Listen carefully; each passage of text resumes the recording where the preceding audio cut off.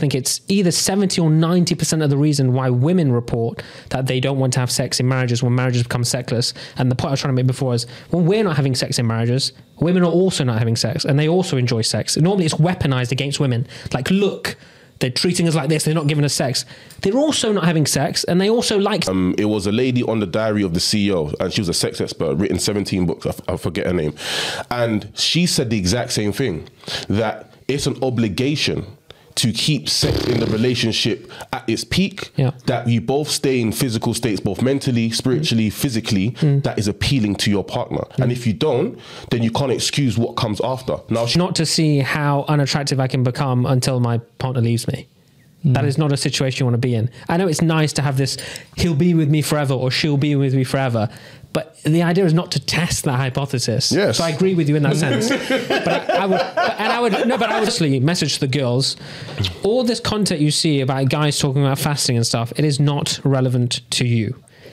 Girls, I don't think can fast, and if they do fast, that you're too chemically different to take any advice off a male fitness influencer. Message to the guys who are in a relationship with a girl who's on a birth control pill. You're not in a relationship with your girlfriend. You're in a relationship with a walking birth control pill. Like, when women are on and off the pill, they're a completely different person. So if this is stuff you're hearing for the first time, like, you really need to start learning about the pill and the impact it has on your girlfriend. New questions every day. How's a brother supposed to sleep? Listen, I give youngers books. Trying to educate myself as I'm running through these streets. There's no such thing as black and black crime. You can hit us in the DMs if you want the smoke. Pew, pew, pew. Not sure where the conversation's gonna go. But did you do your research? Yeah, I wanna know. That's the life of a domino. It's the domino effect. Good to Wonderful, we're in. It's been a while, man. When's the last time we recorded? A month. I think it's something like that. A month, man. We ain't posted in a while either. Yeah, sorry for the hiatus, guys. what's the reasoning really for Well, us? studio problems, really. Yeah. Studio problems. So, like, I don't even know if we can talk about the details too much, but something happened with the studio.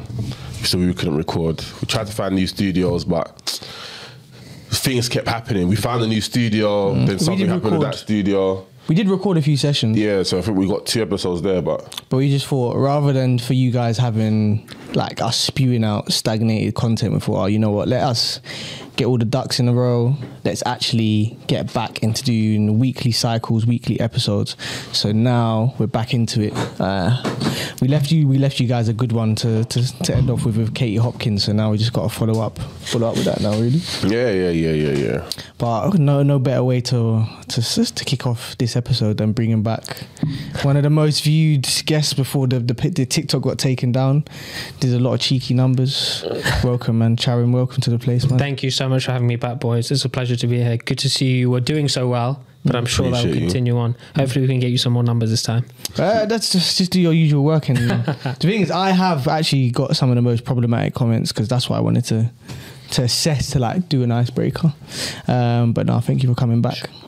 And then on my left, we've got the plant-based dickhead, the vegan warrior, B-Tech burner boy. Yeah. Nah, and all this time, he came in and we only just realised he's got a neck tattoo. We didn't even know this whole time. So wait, I don't know something that needs to be public. I'm just saying, but it's on your neck. Is this guy alright? It's on your neck, no? So what was the point of doing that? I didn't leak your tattoos. What? I thought we shared things, but obviously you're getting secret tattoos. So what? I get a tattoo, I'm supposed to just write, Daily, I got a new tattoo, bro. Yeah, man. Is that what you expect me to do? Yeah, well, now the people know you do. You're a waste, man. Go fix your hair, bro. My hair's fixed now, still. Might need to go back soon, though, boy. That might be thinning out, my guy. So Ed's, aka Edicus. Yeah, we're back. We're back. Come on. And we got me, the most masculine host of the pod. Don't let him gas you. Do not let him gas you, Mr. 5'5", 5'6" on Hinge. But I got the big things today. Yeah, that's it. Space walker boots. I'm like 5'10" in these. Come on. I said 5'10" and a half. And a half. Come on. But yeah, no, welcome today. We wanted to discuss about some of the toxicity of dating. I noticed Stephen Bartlett recently did an episode with relationship coach Chris Willicks from Modern Wisdom. It's like a hot topic right now, and I think a good icebreaker is, I went through the YouTube comments and got some of the most problematic statements, and some of them actually aren't problematic. Some of them are actually quite constructive. Like the first one I'm going to start off with was a very, very good point, which I think that we missed. Sorry, Daily. Sorry to cut you. It's been a while. So it's Do you know been what I a mean? month. Yeah. Sorry, guys. It's been a month. It's been a month. Without further ado, let's get ready to dominate. This is what I mean by Oh, my voice I'm currently taking applications for a new co-host because how many times? November will be 3 years we've been recording. We've been doing that that's intro. Beautiful. That's great. Hand for that. Well done. Thank you. Amazing. So we've been consistent, and this guy still doesn't remember the basic intro. Yeah, it's mad. So It's send mad. your applications through. info@domino. Do you get me? But do you know the analytics? Or should we move Analytics, forward? I'll be honest, I haven't got it right. Yeah, alright, cool. But we did very well. Well, listen, in fact, But obviously the K episodes need 100K though. the K episode's nearly 100K, so that's fantastic. So appreciate all the support and the help with that. A lot of people are subscribing following the episode, so again, appreciate all the support. We are very close to hitting 10,000 subscribers. So like you do, if you're here watching, stop now. Click that subscribe button. If you like the episode, make sure you like it. If you don't like it, leave a comment, display your thoughts, and then we'll discuss it on a later date. But let's keep running up them numbers. Like we did say at the start of this year that 10K was the target, but it's looking like we're going to hit that early. So let's just keep running up them numbers. And managing that is looking like the magic number 10, because on Instagram we're like 200 followers away from 10K. On YouTube we're about the same from 10K. TikTok we're about the same. TikTok, for our new listeners, we were on 50K, got removed for some controversial content, but the fact that we've grown that to nearly 10K in the space of probably a month of posting, it's a testament to the man behind the camera doing all the editing and making sure that everything is looking prim and proper. Skilly bang, bap bap. So now we're into it. Apologies, guys. Yeah. So I'm a bit rusty out of practice. But so some of these aren't that problematic, and the reason why I put this one at the start, I actually thought this was quite interesting. So the person said, Did I do an intro? Can I do an intro? Do you mind? Go ahead. Sorry, I'm back again. My name's Sharon. I'm CEO and founder of the hottest startup, the dating app in the world called Last Love. We're trying to make marriage great again, and we're trying to take society away from decadence and debauchery to more meaningful connections. But check out our website, which I'm sure will be linked. We'll give you more information. But yeah, thank you. Yeah, no, it's going to be in the clip's little corner. Yes. Put the logo. Thank you. You're not going to read the little slogan We are most alive when we're in love. That's the slogan. And I get, if you're wondering what that means, is anyone in a relationship? You're in a relationship. Yeah. Have you ever been to the supermarket when you're single and then go to the supermarket with your missus? You cannot describe the difference in that magic. Yeah, 100%. That's the magic of You relationship. know, you're not lying, you know. Right? You don't notice it, right? Because they make you realise things that you don't even realise you needed, but you've always needed. It's more like, I agree with that, but also like just when you're walking through there, like you can't describe it. I can't even describe it. I understand what you're talking about it's because I an experienced it experience. recently. Yeah, Yeah. because It's an like experience. you're walking around, and for me, usually I'm just watching cheeks. Yeah. But having to not watch cheeks because you have to pay attention to particular cheeks. Yeah. It's a great Going experience. furniture shopping, doing things like this, it makes you feel more like a man and it makes her feel more like a woman. It's a beautiful it's a thing. fun process because it helps you to visualize the future. Yeah. And you know, when you're visualizing the future and you're seeing things are looking good, it's a great experience. It's a great feeling. Yeah. I think as well is like, as a man, like certain things I just don't want to have to deal with in my brain.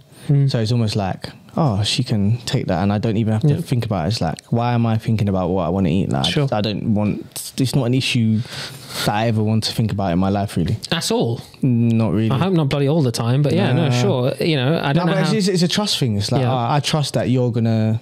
if that's how you split the gender roles in your household, then more power to you, right? Whatever's comfortable for everyone and anyone, right? Yeah, absolutely. So Yeah. I guess that's why, for me, I just think any partnership, everyone has roles in it. Yes. And I don't believe in micromanagement. So, Sure. like, for me, if you want to take that, you like, go ahead. Just like I'll take other things in terms of the traditional male roles, in terms of if we got anything to do in the garden, like I'm going to do that. Don't even have to think about that. You just need that done. I'll do it. Like it's not a problem. If you're in a position where that's the way, and it's a beautiful thing when you align with someone and it just sort of falls into place that way, that's great. And if that works for you, fine.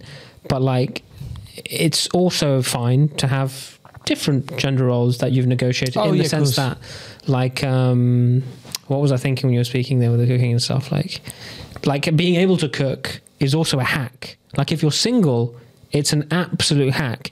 Cooking, singing, playing an instrument, knowing a foreign language, and dancing. Like being able to like... These are hacks if you're single. Like girls like these kind of things. Yeah, 100%. And they can create a lot of theatre and romance when you're meeting people for the first time. So don't sleep on cooking also. Like if you're good at cooking, girls really get enamored by that. I think for me, like when I was single, like when I didn't have dough, that was my thing. Like I used to invite girls around and say, I'm going to cook for you. And for me, in my head, I'm thinking, I'm just being the cheapest guy here, but you think it's thoughtful. Yeah. So let me spin it into being thoughtful, but really I don't want to take you on a date. Can I burst your bubble? Yeah, go on. Do you mind? Go ahead. I like doing that. Yeah, right? Yeah, go ahead. So I'm probably taking this too far left, but we'll have a quick chat about it. Divorce or sexlessness. Right? People talk about marriages being sexless, right? Firstly, when there's a certain time, I don't want to sort of pick sides. I'm on nobody's side. I'm on everybody's side. Doesn't matter what you think about me, my perspectives. We are the only best place for you to meet someone. So it doesn't matter what you think about me. I've created a product for everyone. Doesn't care what you think about me.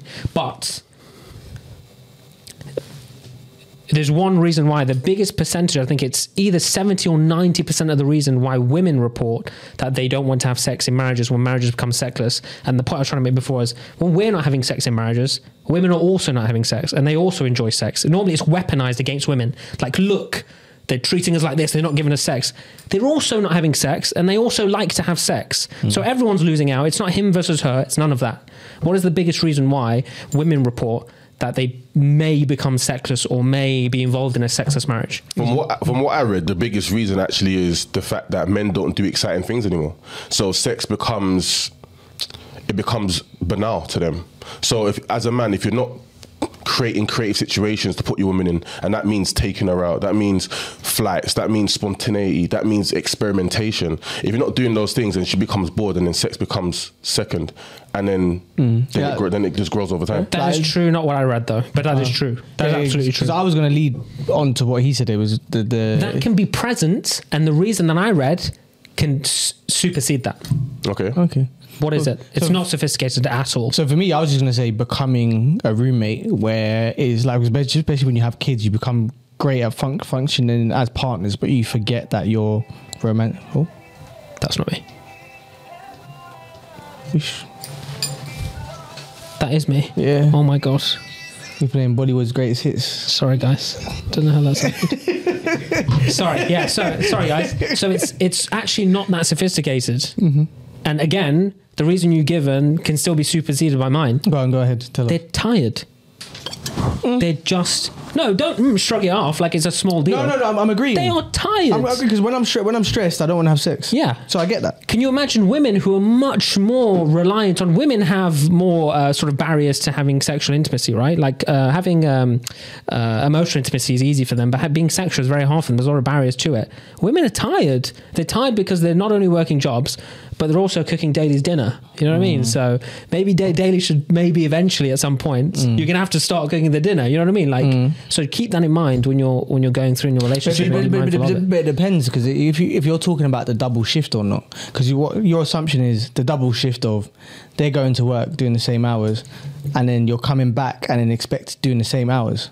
But if there's a imbalance in the sense of they're not doing that, then it's like, where are you picking up the slack? Disagree.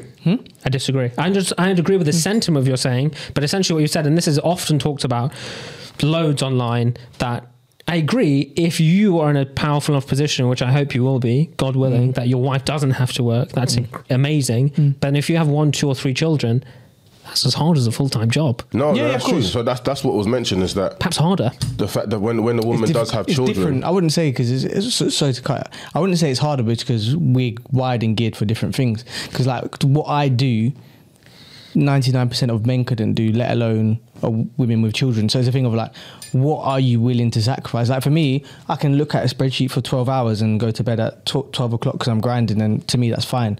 Whereas other people would say, fuck that, I don't want to deal with it. So it's like depends on what you want to sacrifice and what your trade-off is. Do you know what I'm saying? So for example, without blowing up my situation as it is now, I recently moved in with my girlfriend.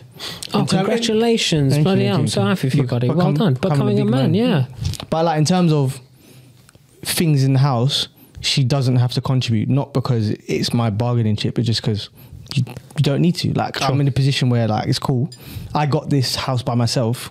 I'm not going to tell you to come here and pay my mortgage when it's in mine. I love that. That doesn't make sense. Well done. So that's why. But I think it's like, but then because of that, then you don't necessarily need to work as much. So if you're not going to work that much, and I am working 10, 12 hours, then yeah, me coming home to dinner, I think that's a reasonable request. That's a fair trade-off. Do you get what I'm saying? I think it is, and I think that's right. And like, just be wary of making sure that nothing else foreign comes in, right? Because eventually.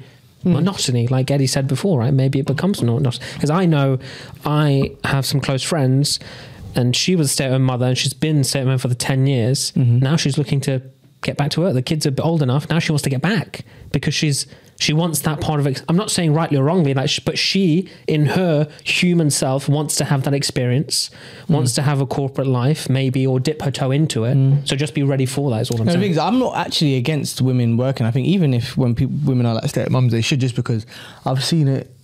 Like when I talk about my dad was like. It was like rich dad, poor dad in real life. So growing up, in his first marriage with my mum, I was like poor dad.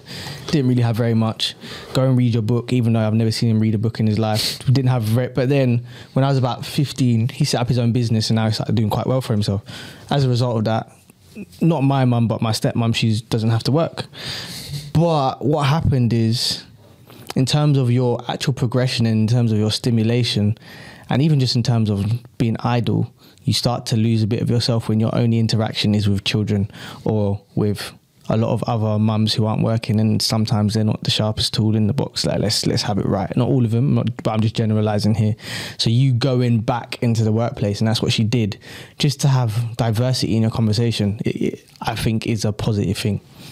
I agree entirely. And one thing I've noticed is, guys, I don't want to say the name of the group of these guys, but guys will be like, oh, they want a stay-at-home wife, but they sort of like then hate the person they eventually become. They're not exciting, maybe they're not sexually promiscuous or whatever. They can't hold a conversation with me. But you've almost influenced her to be that way because you've not forced her, but like encouraged her to like stay at home.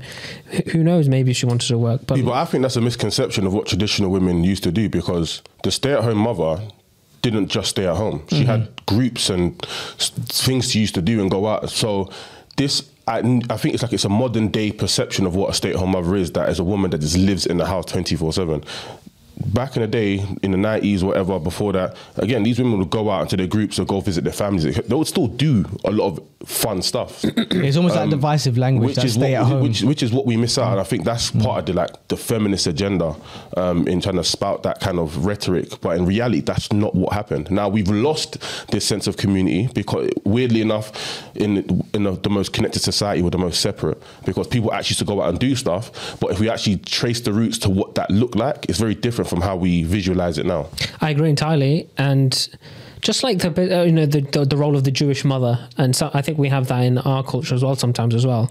Like women, it doesn't matter whether they've been at home, hold huge sway and huge direction in the direction of families and whole communities, right? And I agree with you, but there's an app I think called Peanut, which it's like a social media app, like a Facebook app for like mothers, right? New mothers and stuff. And I think sort of recent people, any parent who was originally a child. So there are companies that are trying to do something about that, but we've got to face the fact that it's not that way anymore, and we need to be really sensitive when we're negotiating with our partners on how we should manage our families and gender roles and stuff. I'm just saying, over a long enough time horizon, and equally, everyone reserves the right to change their mind. Yeah, 100%. So maybe you agree that with your partner, and then they change their mind, and you as a man in a relationship, as a wider relationship, not just you as the man connectively, you've got to be prepared to pivot on that.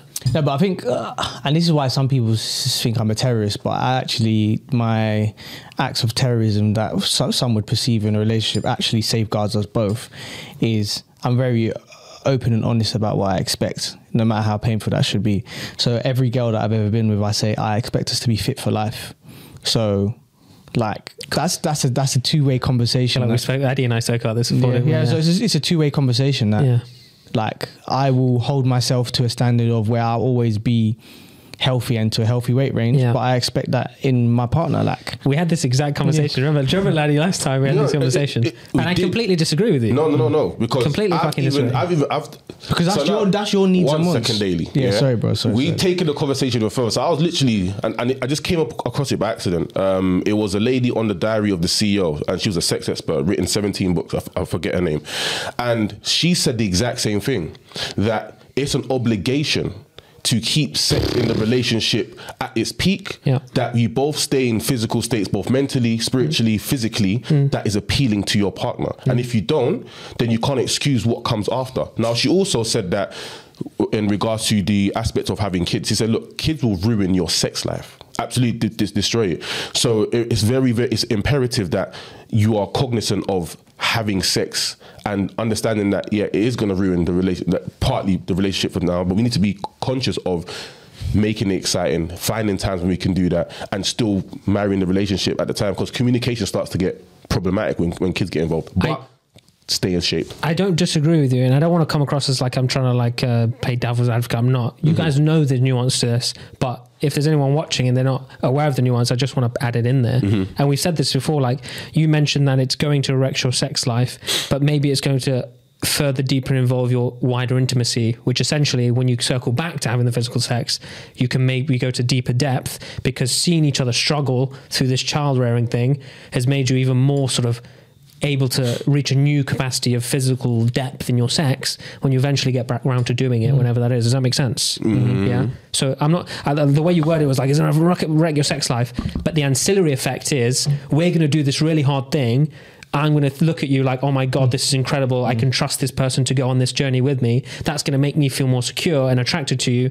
That's going to make our maybe foreplay better. And then that's going to make our sex better. The one thing I have to make very clear is like, you know how you like to use equal and opposites. It's like a woman will, so we're not talking about in terms of bouncing back through pregnancy. If a woman gets pregnant, she's going to get fat, and that's perfectly fine. I'm glad you said that, because I want to make sure people are aware of that. I'm talking about you get with a woman and she's say 9 stone and she just decides to live just to start eating everything for absolutely no reason and gains like 10 stone. I think asking your partner to be a healthy BMI for her health and for your relationship isn't an absurd request. And going back to equal and opposites, it's like a woman will want, if you become redundant, a woman will support you and get it through it. But then if you suddenly then create a broke mindset of, I'm just going to be jobless forever, it's going to get tiring. So similar way with the weight thing is, all right, cool, yeah, you're going to have to, you're going to bounce back. As well. Oh, what? I'm just going to be fat forever now. Okay, I got fat after kids, so now the rest of my life is fatness. The student has become the master. Well done.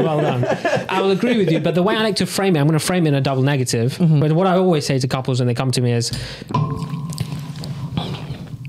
the plan is not to see how unattractive I can become until my partner leaves me. That is not a situation you want to be in. I know it's nice to have this, he'll be with me forever or she'll be with me forever, but the idea is not to test that hypothesis. Yes. So I agree with you in that sense. But I would word it that way.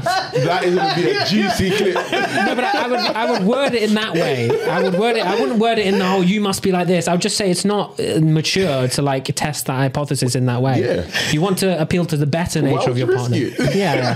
No, but you're hijacking my point and like making it fun. Like you're hijacking the point. I think my approach was like, come on, like let's try to work together on this. No. You're just like, don't be fat. I'm like, hey, like let's not have this competition with each other. Saying it in a nicer way. But you're birds of the same feather. It's just you're the diplomatic politician. You should be like like Richie Sunak. You and him could be boys. Say the same stuff. I don't think so. We're literally saying the same thing. But I think last time you had more of a you disagreed way more. I think now we've brought you to our side of thinking. I fucking still disagree with you entirely. I just feel like we've already said that, so we'll sort of talk about something else, right? But I vehemently I think we spoke about amenorrhea, right? And we spoke about how difficult it is. I'll just say it since we're on the subject. Like, guys, firstly, message to the girls, all this content you see about guys talking about fasting and stuff, it is not relevant to you. girls, I don't think, can fast, and if they do fast, that you're too chemically different to take any advice off a male fitness influencer. It's not possible. You need someone who specializes in you. If women fast in the way that men are taught to fast, it's going to rack up your period, right? Message to the guys who are in a relationship with a girl who's on a birth control pill. You're not in a relationship with your girlfriend. You're in a relationship with a walking birth control pill. Like when women are on and off the pill, they're a completely different person. Yes. So if this is stuff you're hearing for the first time, like you really need to start learning about the pill and the impact it has on your girlfriend. And when you do read into it, you will take whatever precaution, I hope, whether that means even having to check your own sexual activity with her just so she can come off the pill, because it's not good. But women losing weight, it's not as easy for women to lose weight as us. Firstly, so there's something called cycle syncing. It's optimal for any woman, doesn't matter who you are, to cycle sync. That means you follow a very strict diet and a very strict exercise regime. The closer you come to your menses, a lot light or no exercise. When your menses are over, then you can do more sort of physical weight training, and it goes as a cycle like that. And if you layer that on top of family issues, you layer that on top of accessibility, you layer that on top of so many things that happen in life that could inhibit your ability to get to the gym.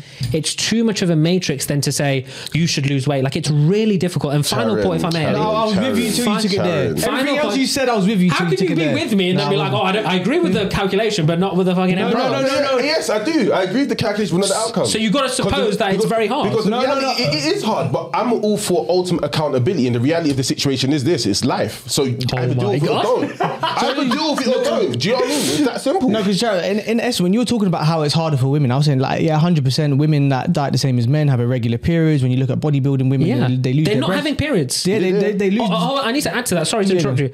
Most female sports athletes do not have Yeah, periods. once they get to 8% body fat, they stop having periods. I think I read it's lower than 13 or 20 or something. really? But I just want to add in before you guys say it. And what that causes, just so the girls know who are watching, it causes something called secondary amenorrhea, which is the scientific term for you don't get your period.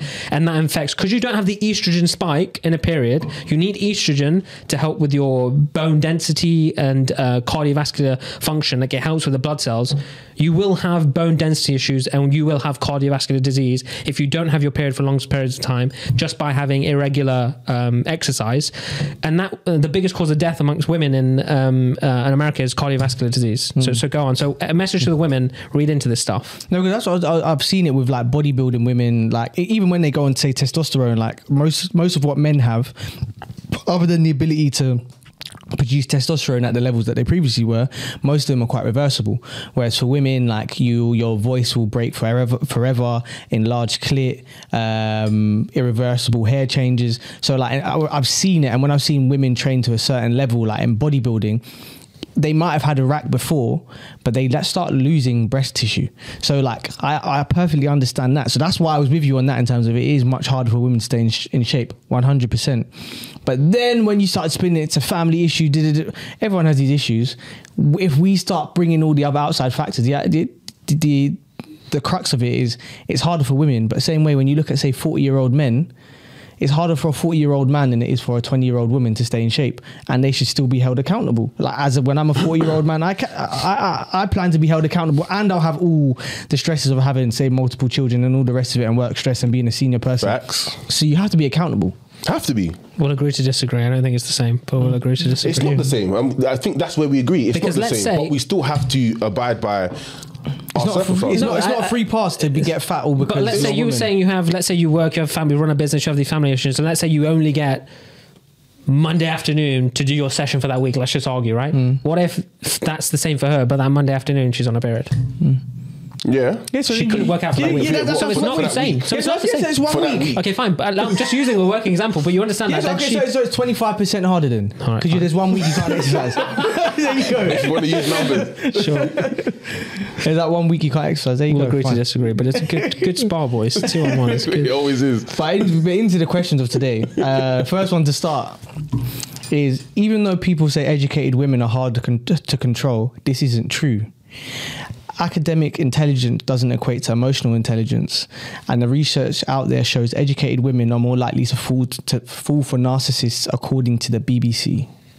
Yeah, interesting. I'm glad we brought up this point, because I actually wanted to talk to you about something related to this, because there was a stat banded around, and I think Eddie said it to me in the previous episode, the percentage of educated women who file for divorce or something. I think it was 90 or something, someone said. It was very high. Very high. Yeah. It's actually false. No, it's not false. It's not the whole story. And message to anyone who's watching, like, doesn't matter what age or vocation you're in, numbers lie. Numbers have always lied. Numbers don't tell the truth. It's correlation as well. Yeah, Correlation statistics are down to lie. causation. So I tried to find this study, and I think I found it. Okay. And it is true, but in only one very specific scenario. The only scenario where 80 to 90% of highly educated women file divorce, file for divorce 18 to 90% of the time, is when the male counterpart doesn't have higher education.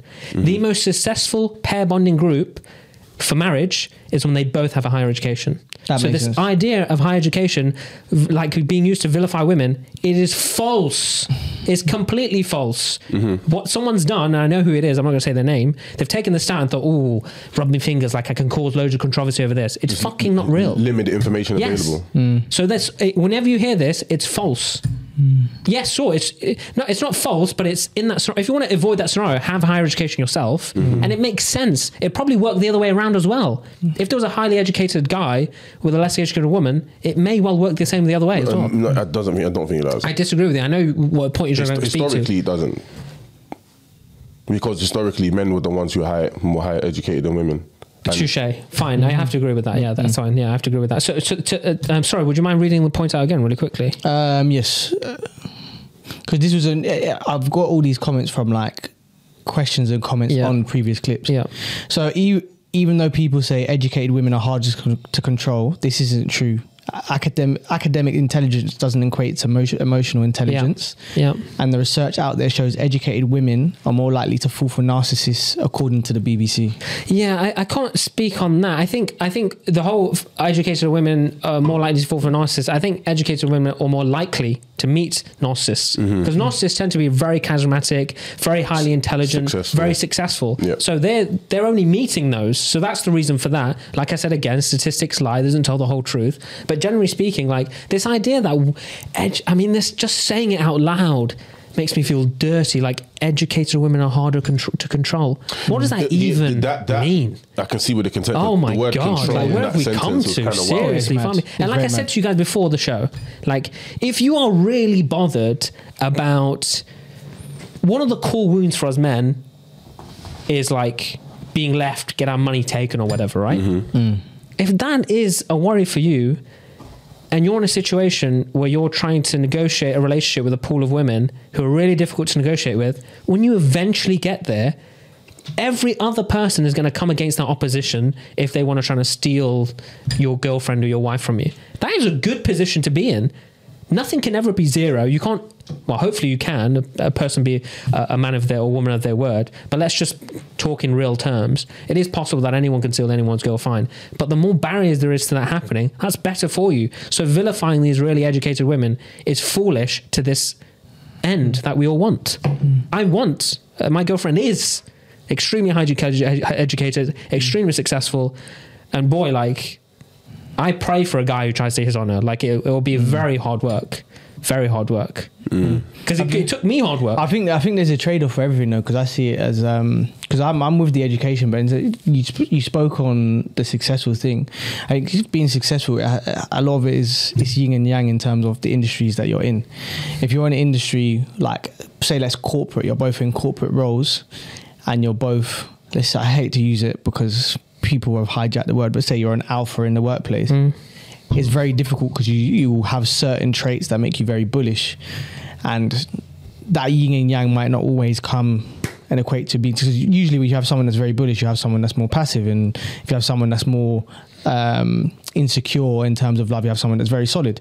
So it's almost like it's multifaceted, and you have to look at, okay, not just on those isolated traits, but how does that affect them as a person? Because for some people, like for example, if let's say you're a private equity guy, very bullish, and she's also very successful in her own right, but she's a back-end tech developer, those traits don't come and clash with each other, if that makes sense. Whereas if you're both, say she was a corporate lawyer and you're a private equity guy, there's probably a higher chance that you're going to clash on a lot of things. We spoke about this before, I think, and I think men naturally have a greater capacity to be masculine. No matter how masculine or masculine leaning you may meet a woman, there will always be a huge cohort of guys, or you could pick someone off the street who will naturally have the capacity to be more masculine. I think Alex Hormozi, I heard say this. He was like, sure, Layla's masculine, but I'm more masculine.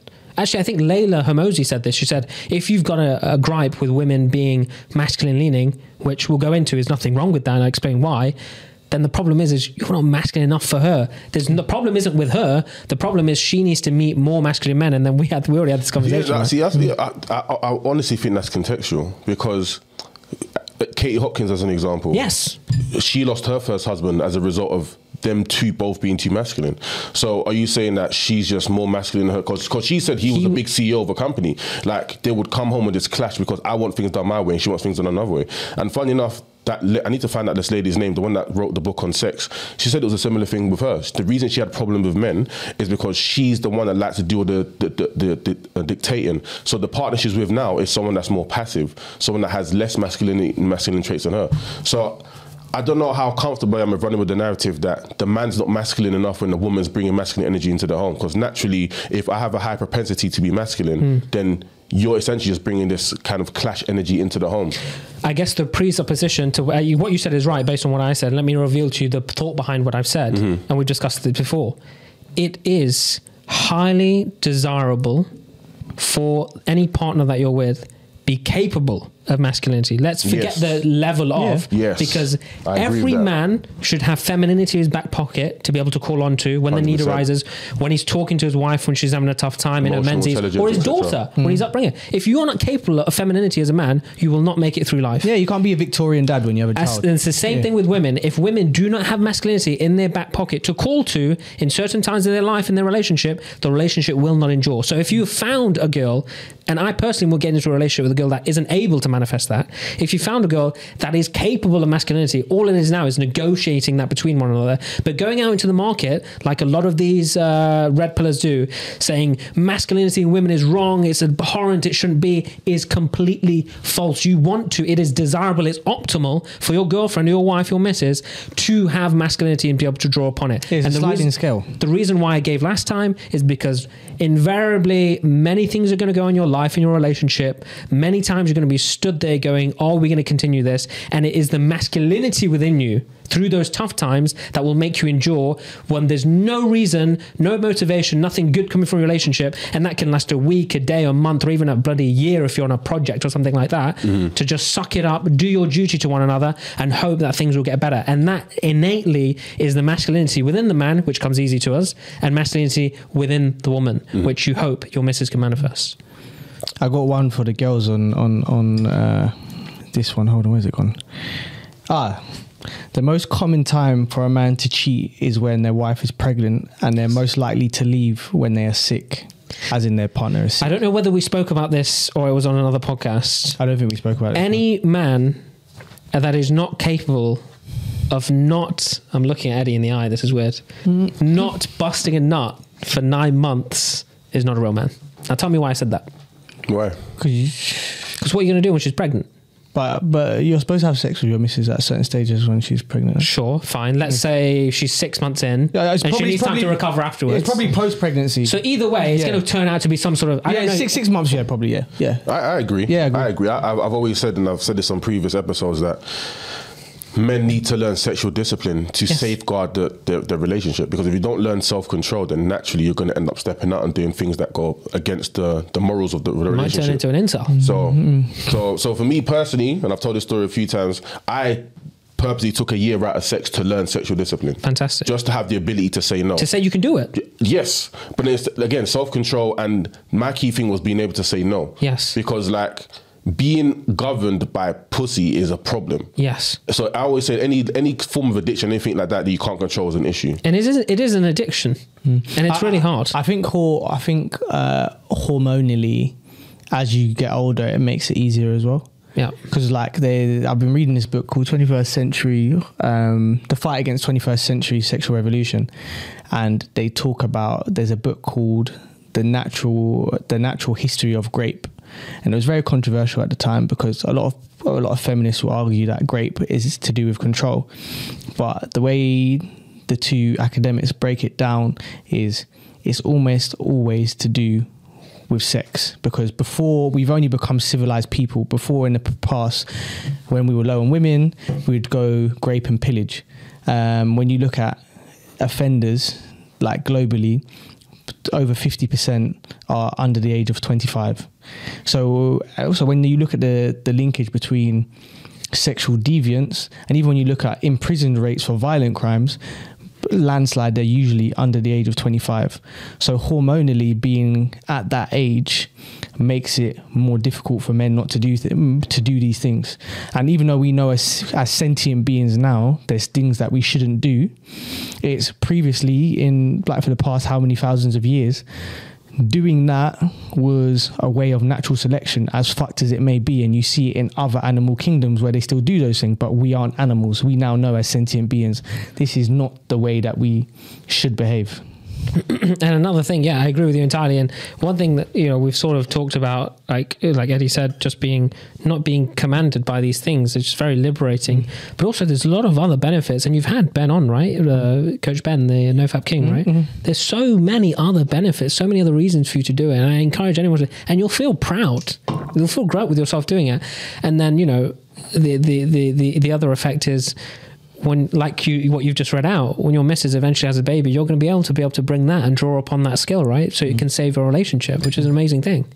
I think what we undermine is how driven, especially young men, are driven by the idea of sex, that they'd commit the ultimate of taboo about doing something such as violent and so abhorrent as grape. And it's a thing of, as a human being, you need to practice discipline, not even just outside of grape, but I'm using that example to show how important it is to men.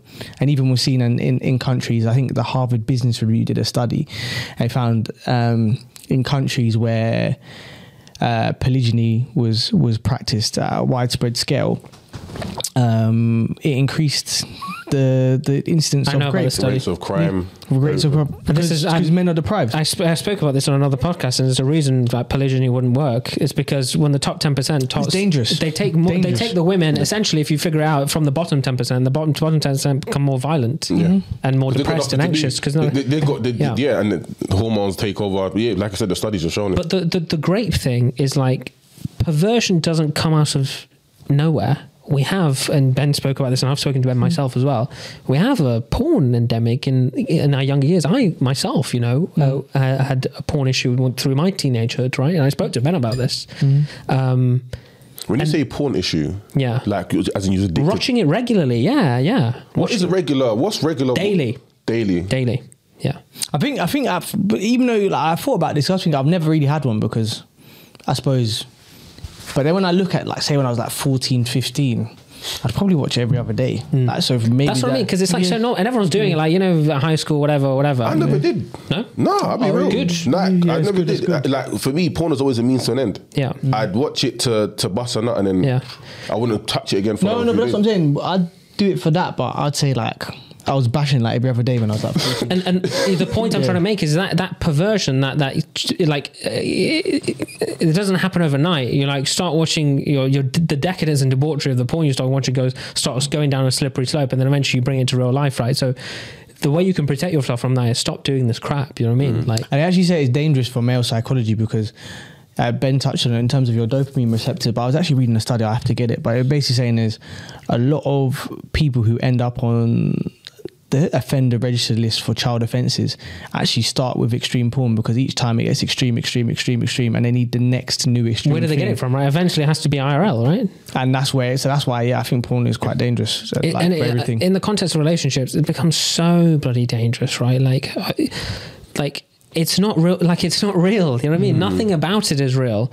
And like, I think we spoke about this before, like one night stands, like no one's having a great time on one night stands. Statistically, really? only 40% of women. You say no one, the men are. Yeah, the men are ejaculating 80% of the time, and they're not doing a good job with the women, because women are only ejaculating, climaxing 40% of the time. Yeah, but it makes sense though, given the nature of women's bodies. Because women are complex. Like, you see, if you get the technique down for a man, it's going to work on 90% of women. I mean, 90% of men. I disagree. But if you get this, he's not speaking from experience. I'm talking mechanically. Yeah? Oh my God. In terms of getting you to that climax point. I don't know what you're doing, boy. The mechanics. That's just like you're doing something to someone else. mechanics. You got the wrong gender here, boy. It's a wrench. But I'm saying for women, it's so complex. Like, Yeah. like everyone's completely different. Like, if you try to give everyone the jackhammer, like not everyone's Yeah, gonna but want the the case for jackhammer. this whole one night stand thing, like, do whatever you want, but girls need to stop pretending like they're enjoying it, because you're not.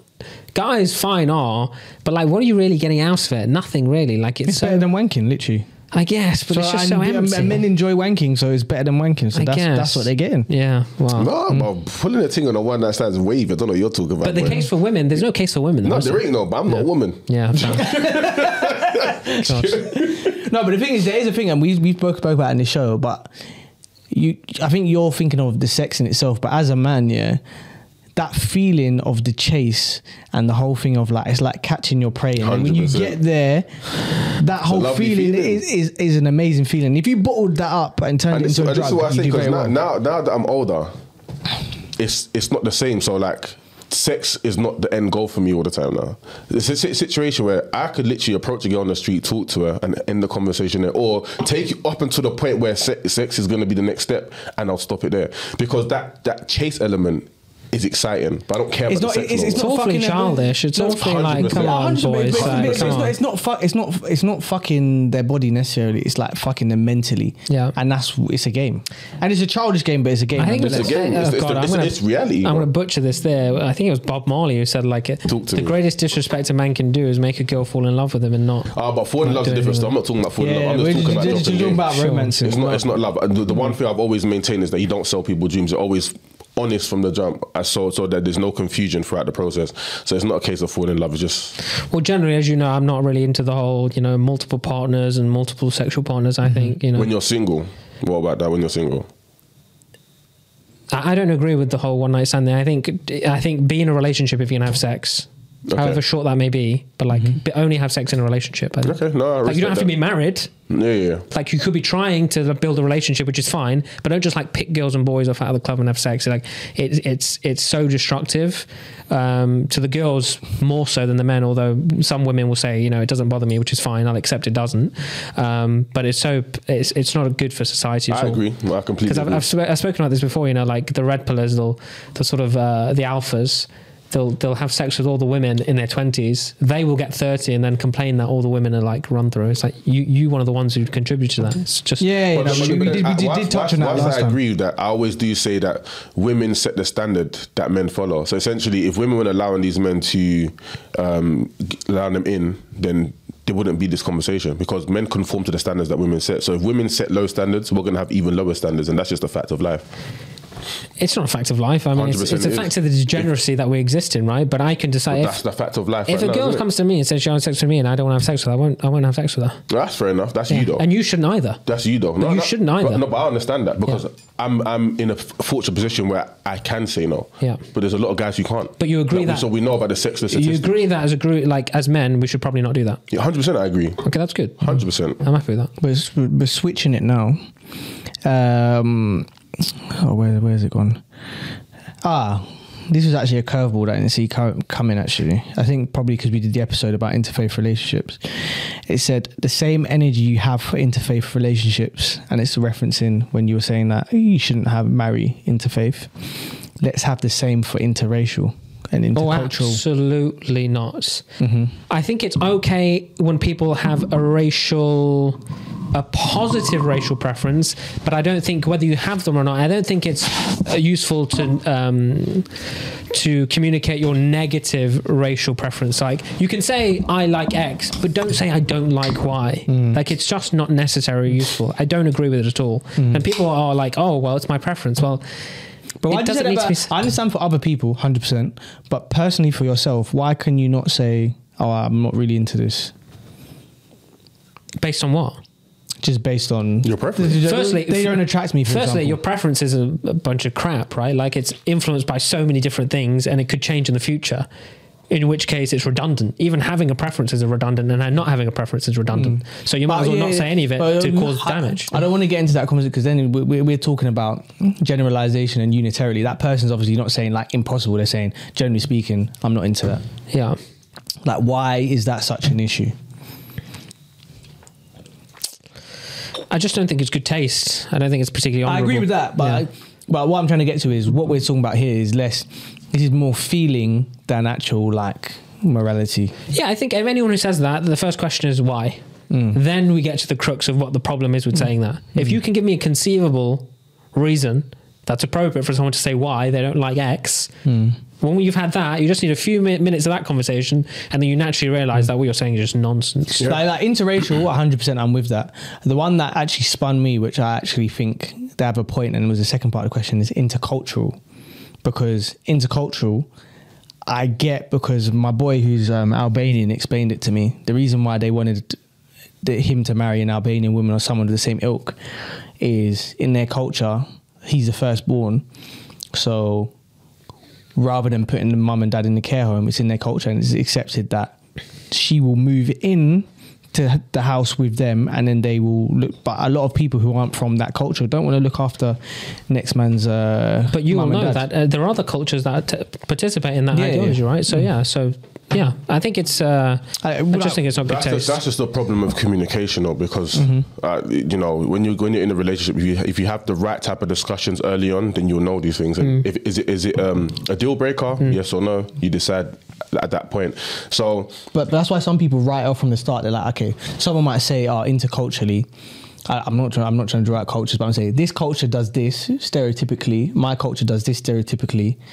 Probably no point of us even going down this road because it's not going to make sense. I honestly think that's fair enough to say. And if that's how you want to live your life, then fair enough. But the reality is this: if you communicate with people, then people who might not necessarily have understood or accepted that might come to the agreement for love or whatever it is. So I think it's too. I see your point. Yeah, you shouldn't just kind of just throw things out there. You don't stereotype based off information you haven't validated, because then you're just being prejudiced. But I think some people, I wouldn't say prejudice, because it's a thing of like some people just it's a form of discrimination, isn't it? So you're being prejudiced. No, but it's a form of the discrimination rooted in something that exists culturally. Like it exists. It's not completely unsound and unwarranted. So it's like someone might say, "Oh, you know what? I could, but this is my life. I have a finite amount of time to find love. This is the filter that I'm going to put on." But then I'd also make this point that culture changes and adapts, isn't it? So it adapts over time. So who's to say that the culture, because obviously me being first generation in this country, there's obviously going to be some cultural factors of my parents that I'm going to lose. So it's going to be a different type of cultural shift that's going to be passed down generation to generation. So for me to then say, based off other cultural stereotypes that may have changed similar to mine and write that person off is disingenuous and like. No, because I'm just trying to play devil's advocate, because in terms of where you man's stance on this, I agree with you, man. But I think it's important to listen to the reverse side of the argument. 100%. And I agree with you on that, and that's the view that I would take. But sometimes it's like electricity is the pathway of least resistance. It's like someone with mental health. Someone might say, "Oh, I'm not going to deal with anyone with mental health." Mental health issues is what I should say. Someone's mental health or mind state is fluid and it may change. But someone might just say, "You know what? Taking the unitary approach, I just can't be bothered to deal with someone like that, regardless." I think that's completely fine. So same way with culture, they might just say, "Oh, you know what? That culture historically doesn't align with mine." If they're to follow their cultures the way it's supposed to be followed, and I followed mine historically, we don't go align. I can't be bothered. I think that's completely fine. But then, like with what Charon said in terms of what you say to people. So again, when you ask the question, why? Then if the person comes back and makes that answer, fair enough. But the reality is this: is like it doesn't hold solid if you actually question it enough, because then you're going to get to a point where you actually go to the crux of the situation, which is I lack knowledge of particular things, therefore I've made certain decisions based on my lack of knowledge. Because again, if I was to have that conversation with you and then explain it to you, maybe it's a situation where you're okay with my parents moving in and but you haven't even allowed that because you're essentially, that's what I'm saying, that's why I say you have to believe you're being prejudiced. Well, and that's further to your point, like I said, Asian people are known for living with their parents. So now if I put that to your friend and he still says no, that's not the reason why, is it? Yeah, I get you. There's another reason why. And interestingly, just to bring it back to dating, Obviously, that's just one Sure. That's sure. obviously in terms of culture. In fairness, your friend, like, sure. He just gave one. I'm sure there's more. Where he's like, actually, you know what? But it is our vision to control for these type of things. Like the reason why dating becomes such a struggle is because some communities do care about this. And like I said to you before, it is our vision to bring people from these communities on and start controlling for these things, because that's the ambition of our platform, right? To try to find you the best match with the most sophisticated logic in the background. Like the best example I'll give, like a rudimentary, simple example is, and this benefits girls. It just so happens I'm talking from a girl's perspective. There's many benefits to guys as well, but girls often do want to know, and guys as well, to be honest, but normally girls want to know, when you're getting in a relationship with someone, in how many years does he want to get married, and how many years does he want to have kids. But look at the game theory of it. If I ask you on a first date, you think I'm weird, I have to wait for us to get serious. If the answer you give me doesn't align, we've both just waited 6 months. But with Last Love, we already control for that. So we'd only introduce you to someone that is matches based on how many years you want to get married, how many years you want to have kids. But in the current condition, you meet with someone, you have a great superficial relationship. It takes 6 months to a year to actually have that conversation about kids without it socially, either of you looking stupid, and then you realise you don't align, you've wasted a year. But leading on to that point, we actually had a question, because that's actually a good point to lead into this, is a comment was, getting an arranged marriage is not too dissimilar to grooming. And that's with us, after having breaking down the process of it's not like he's just talking about from a perspective of your parents picking for you, being of age, not the mad sensationalized story of you being shipped to Pakistan underage. Like, we're talking about consensual adults, your parents picking for you is like grooming. What's your thoughts on that? Well, yeah, obviously he's assumed the approach. Does that happen? I think it does happen. Sometimes it happens where you just don't have a choice at all. Oftentimes in the modern day, arranged marriages is here's a selection of people you introduce to. I'm sure everyone's seen Indian matchmaking on Netflix. Like, that's how it works. You find someone and they just make loads of introductions for you. They don't oblige you to pick any person. They just make introductions. It's not as bad as it sounds, and it's actually very useful because, like you said before, if you're like really connected to your family, and family is a big part of your life and all the rest of it, and they're a huge support function, a huge great source of like how you will spend your time in a relationship, sort of having their input is a big deal then, isn't it? If it's going to be the backbone, right? Trying to do it alone, and we talked about child rearing and all these kind of things. When you have a child, your mother or her mother is likely going to help and support you with childcare and things like that. So it also stands to your benefit to have these people on board, making sure everyone is aligned. Otherwise, like you said, you're in love with your partner. It takes a lot more than love to have a long-term relationship, a lot more than love. 100%. It takes a lot of mechanics that we consider in our Last Love algorithm. So you've got to make the trade-off. And I would say, and this is what we believe, Tinder, you can't even count Tinder and all the rest of them. The world thinks you need love to be in a relationship, which is true, but not the whole story. You need to have a mechanical alignment. And when I say mechanical alignment, what we take into consideration with Last Love, does your past, present, future align? Your view of politics, religion, spirituality, gender roles, attitude towards money, conflict resolution. If all these things align, you're more likely to have a long-term relationship. 100%. Does Last Love, will it mix interfaith, racially? Can I tell you whether it will or not? I can't answer that question. Okay. Sorry. That's fine. I was interested. I will tell you, like I told you bits about it, right? Like how many years you want to get married and things like that. But I don't want to give too much away, otherwise, that's our secret sauce. No, I understand. Yeah. I understand. I guess it will be revealed as people start using it. It will reveal itself. But and then you can talk about it. Not right now, no. Well, in good time. Where was the other comment we had? The discourse should be less on men chasing uneducated women, yes, but more on women avoiding men that aren't successful. It happens in every civilization known to man, currently and historically. What, that women go with men who aren't successful? No, we're focusing on. We're talking about now men are chasing uneducated women. Yeah, which is the wrong answer to the problem, yeah. But no one's focusing on women only chasing successful men, is what this person is saying.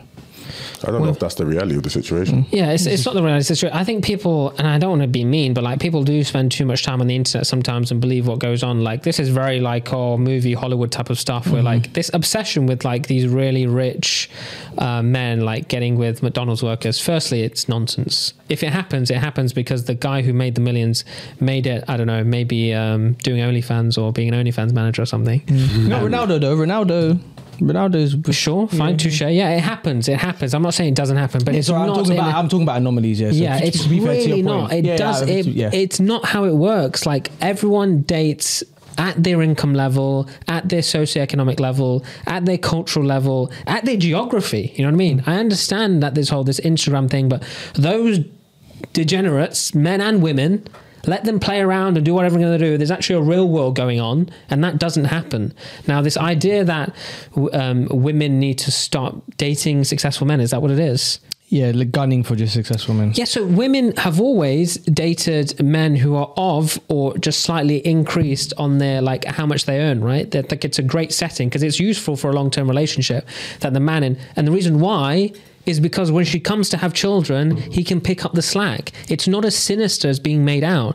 And it's not like a girl's earning 20 grand and she's getting guys who earn 100 grand. That's never what happens. I know they'd like you to think so. That's not happening. I can tell you, people earning 100 grand are not being with any girl who only has a capacity to earn 20 grand. I can guarantee you, I've been around these people. But I think it is a sinister. I disagree. I think it is a sinister as they make out, because if you look at the content that's being perpetuated, a lot of women are saying this, but the problem, and this is where I agree with, is that this isn't the narrative that's pushed out about all women. Like, for example, I was talking to American girls that I've seen at a selection festival, and I said, you American girls got a bad look. And she's like, I promise you we're not all like that. It's just the internet.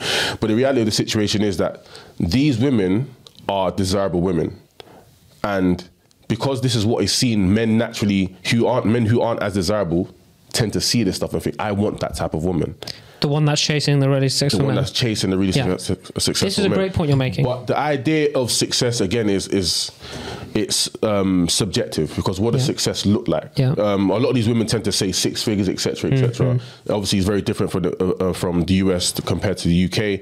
But the reality of the situation is that there's no context to what successful looks like. And how women deliver this information is often problematic, because men who are of a lesser ilk will see that and think, okay, I can never do that, and that negatively impacts them as a result. And going back to that point you said about, you guarantee that, or generally speaking, you don't think that a man who, say, earns 100k would never be a woman that earns 20k.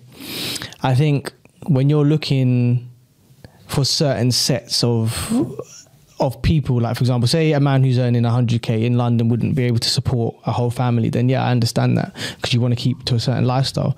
But when you start getting to certain levels of money, they're really not that bothered, because when you're looking at multi-millionaires and millionaires, billionaires, I guarantee the vast majority of their wives are. Yes, this is why we revere these millionaires like they're some fucking amazing people. You can have £1 million in the bank and be dumb. That is conceivable. That is possible. But what's more is you can have loads of money in the bank and be a degenerate, not be honourable, not be a great man. And that's what these people are.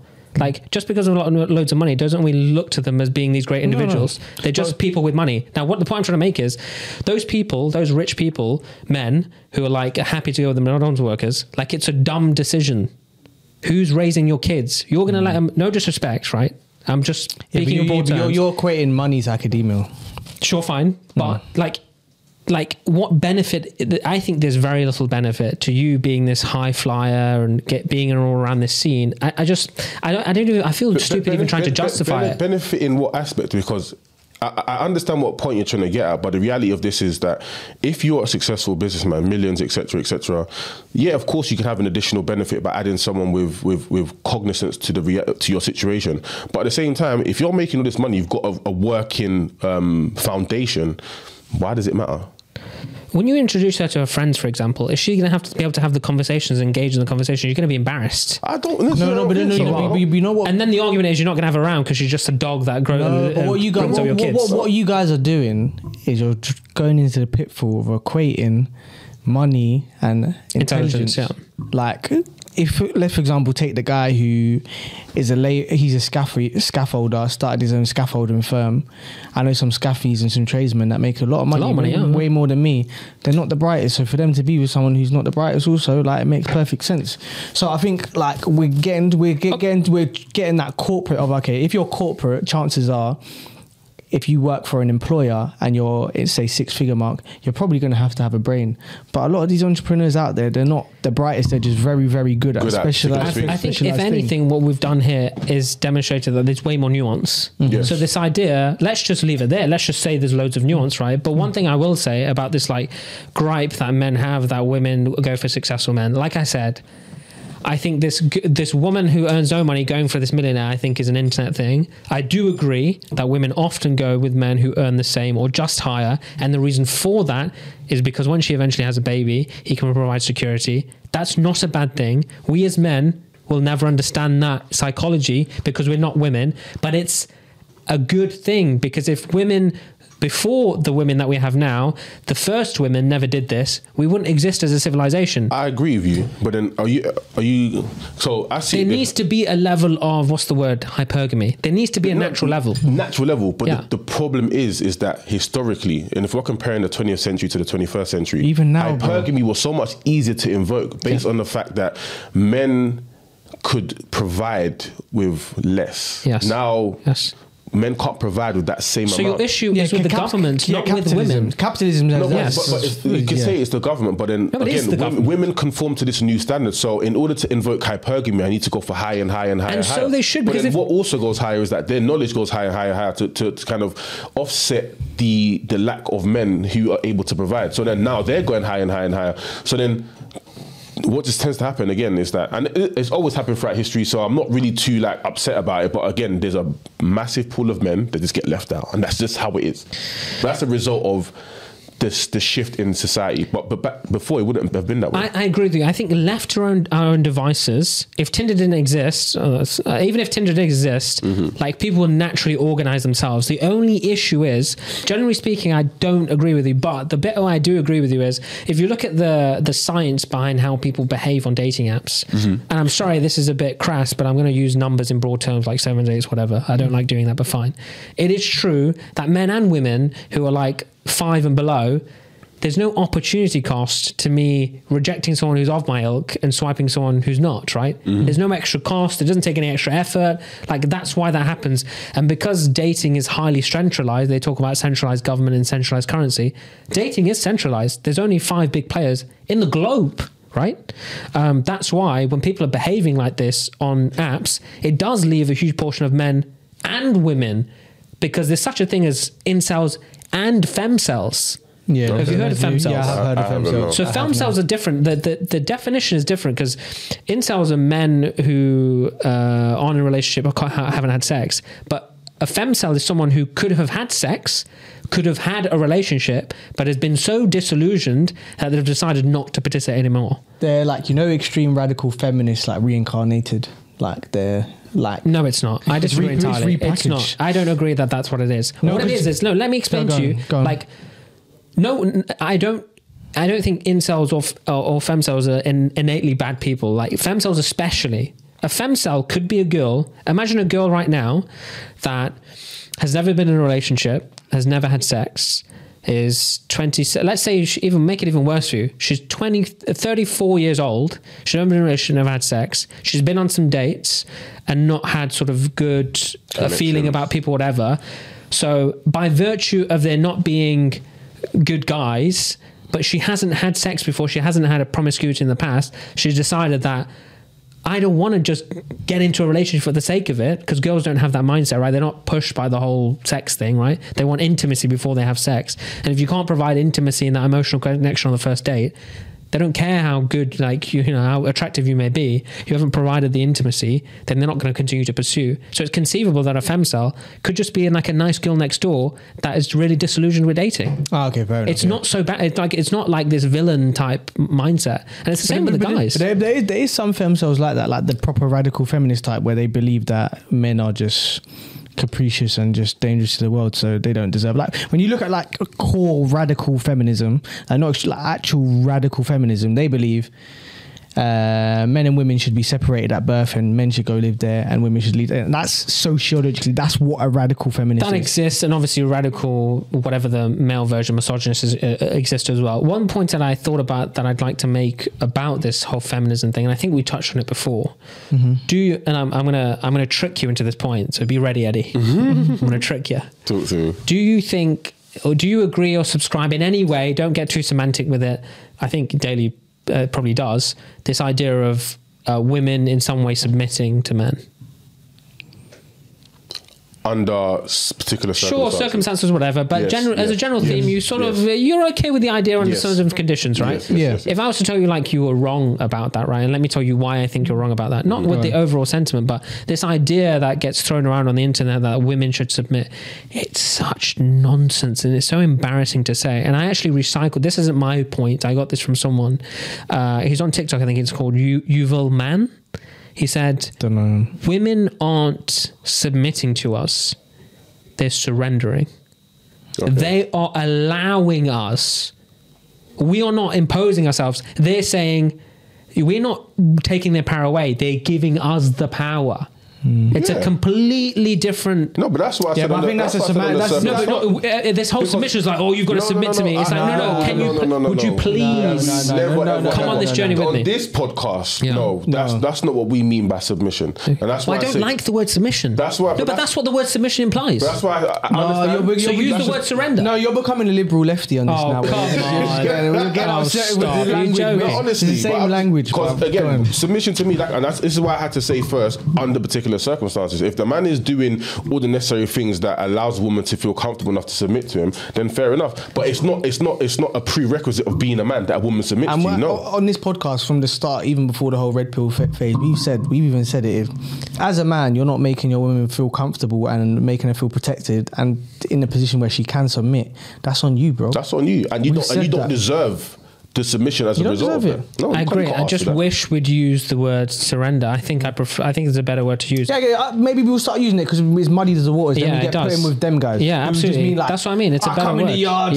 Put the rice on because I said. I get it. No, but see, when you do that, that's when it sounds mad. But I'm not gonna lie. If I'm in conversation and I say surrender over submission, it's I think much more honourable. It sounds honourable. Surrender sounds a bit more. Sounds mad. It sounds mad. Like there's. I think of war. Like you've lost. Wave the white flags. Like give your cheeks when I hear the word now. surrender, so I think submit actually sounds nicer than surrender. Touche. I have to accept that. I think it's a fair point you've made. But to the original point about the feminism, what the point I was trying to make, and I've essentially lost. So well done, boys. You finally won one time. Well done. One time.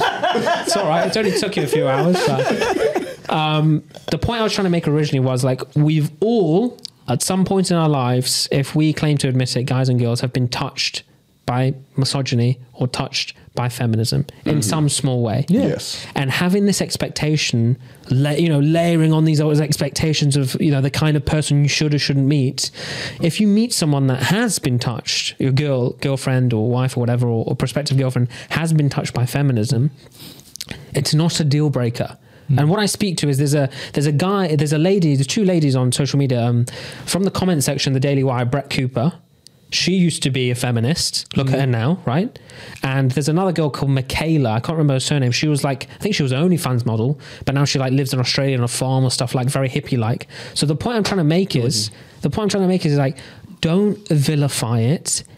Just be sensitive to the fact that it is in our consciousness. Don't vilify what, sorry? Girls that may be feminist leading. It doesn't make them a bad partner. They may be on a journey. You may be able to support with that journey. Nah, I'm not here for it, bro. You said this last time, I think. I just feel like we need to be more open to the fact that, even it could even take you an afternoon just to have a conversation with, hey, what is this ideology you have? Let's dig deep into it. And like we said before, I think these conversations are more appropriate in the home one-on-one, trying to debate it with a group of girls on a podcast. It doesn't work in that setting. Everyone's just trying to get views and trying to get follows or whatever. But if you really deep and sit down with a prospective girlfriend and say, maybe she's because feminism is largely a political movement as well. And once politics aligning is extremely important. We control for politics in our matching mechanism. I'll give you that. We do control for politics, right? Because it's really important. I know couples who have broken 20-year marriages over the politics, right? So it's very important. It is actually, no, that gives away your secret sauce. So But the point is that if you meet someone, a girl, a prospective girl, and she is in some way, most girls are connected to feminism, whether seriously or not seriously, sit down and talk about it. Don't completely write them off. That's what I'm trying to say. And it's the same with guys. Guys may get wrapped up in a little small subtext of red pill and may sort of align with it. And for girls as well, sit down, talk to them. You know what I mean? See, but I think that what you just said there was perfect. But I think that is geared towards women and them thinking men are misogynist as opposed to men thinking women are feminists. I think a man is far more likely to accept a feminist than a woman is to accept a man with misogynistic traits. I agree with that. So maybe women have more work to do than us. That's fine. But I agree with the point. I think the idea of women thinking men are more misogynistic is more pervasive than the other way around. I agree. Yeah. But sorry on that, guys. We have to wrap up. That's all right, buddy. It's been great. It's been a good chat. We're gonna hopefully we get a few viral clips out of that. But do you want to let's sign off? Like, tell them about the app. Yeah, just we're launching in a big way. Our ethos is mechanics. Like, to have a great relationship, it's not just about, it's just love, but it's more than love. And what we're aiming to do is we've got the most sophisticated matching mechanism ever attempted. You can guarantee that anyone that we introduce you to, you're going to have a good long-term relationship with them. It's of infinite higher quality than you can find anywhere else on the internet. It's also autonomous. So on average, people are spending hours every day swiping and scrolling through their dating apps, and nobody's got time for that. And it's not enjoyable for anyone. So with our app, it takes a little longer to sign up, but once you've signed up, you don't do anything else. We do everything else for you for the lifetime that you stay with us. And then finally, it's a success-based payment model. You only pay monies when we deliver you value. There's no this messaging like paying for messages or clicks or swipes like some sort of slot machine. When we deliver you value, you make a payment to us, and that's how it works. And it's only one match at a time. I think that's very important, that part you said about absolutely. You payment after the deliverance. I have no interest in optimizing the app or the business for anything other than a meaningful match. I will not optimize for efficiency or gamification or anything like that. All we care about is delivering you a decent match at a good price, and we will never optimize for anything else. So I hope you look into the website, which is linked. If you have any questions, reach out to me. But I really hope that you will become a user and give us the opportunity to show you how we're really putting a stop to all the decadence, debauchery, and everything that comes with it and has been coming with it for the past 10 years. So where can people find you as well? The company's socials handles the guys will link below. The website is www.lastloveapp.com. Please don't try and find me. I do not wish to be famous. But yeah, please just check out the company links. Cool. Skia, thank you. Well, lastly, just want to say, if you've made it to this part of the podcast, that means you've obviously watched the entire show. So thank you for coming on this journey with us. We hope you enjoy the content. So if you did make it this far and you haven't done so already, just like and subscribe. Oh, and guys, we've been loving the super thanks and the voluntary contributions that you guys have been doing. So if you want to keep sending us dollars so we can keep putting out content like this, stuff like this isn't cheap, but we always want to bring out the best content for you guys. So keep sending in your donations, contributions, always appreciated. See you next time.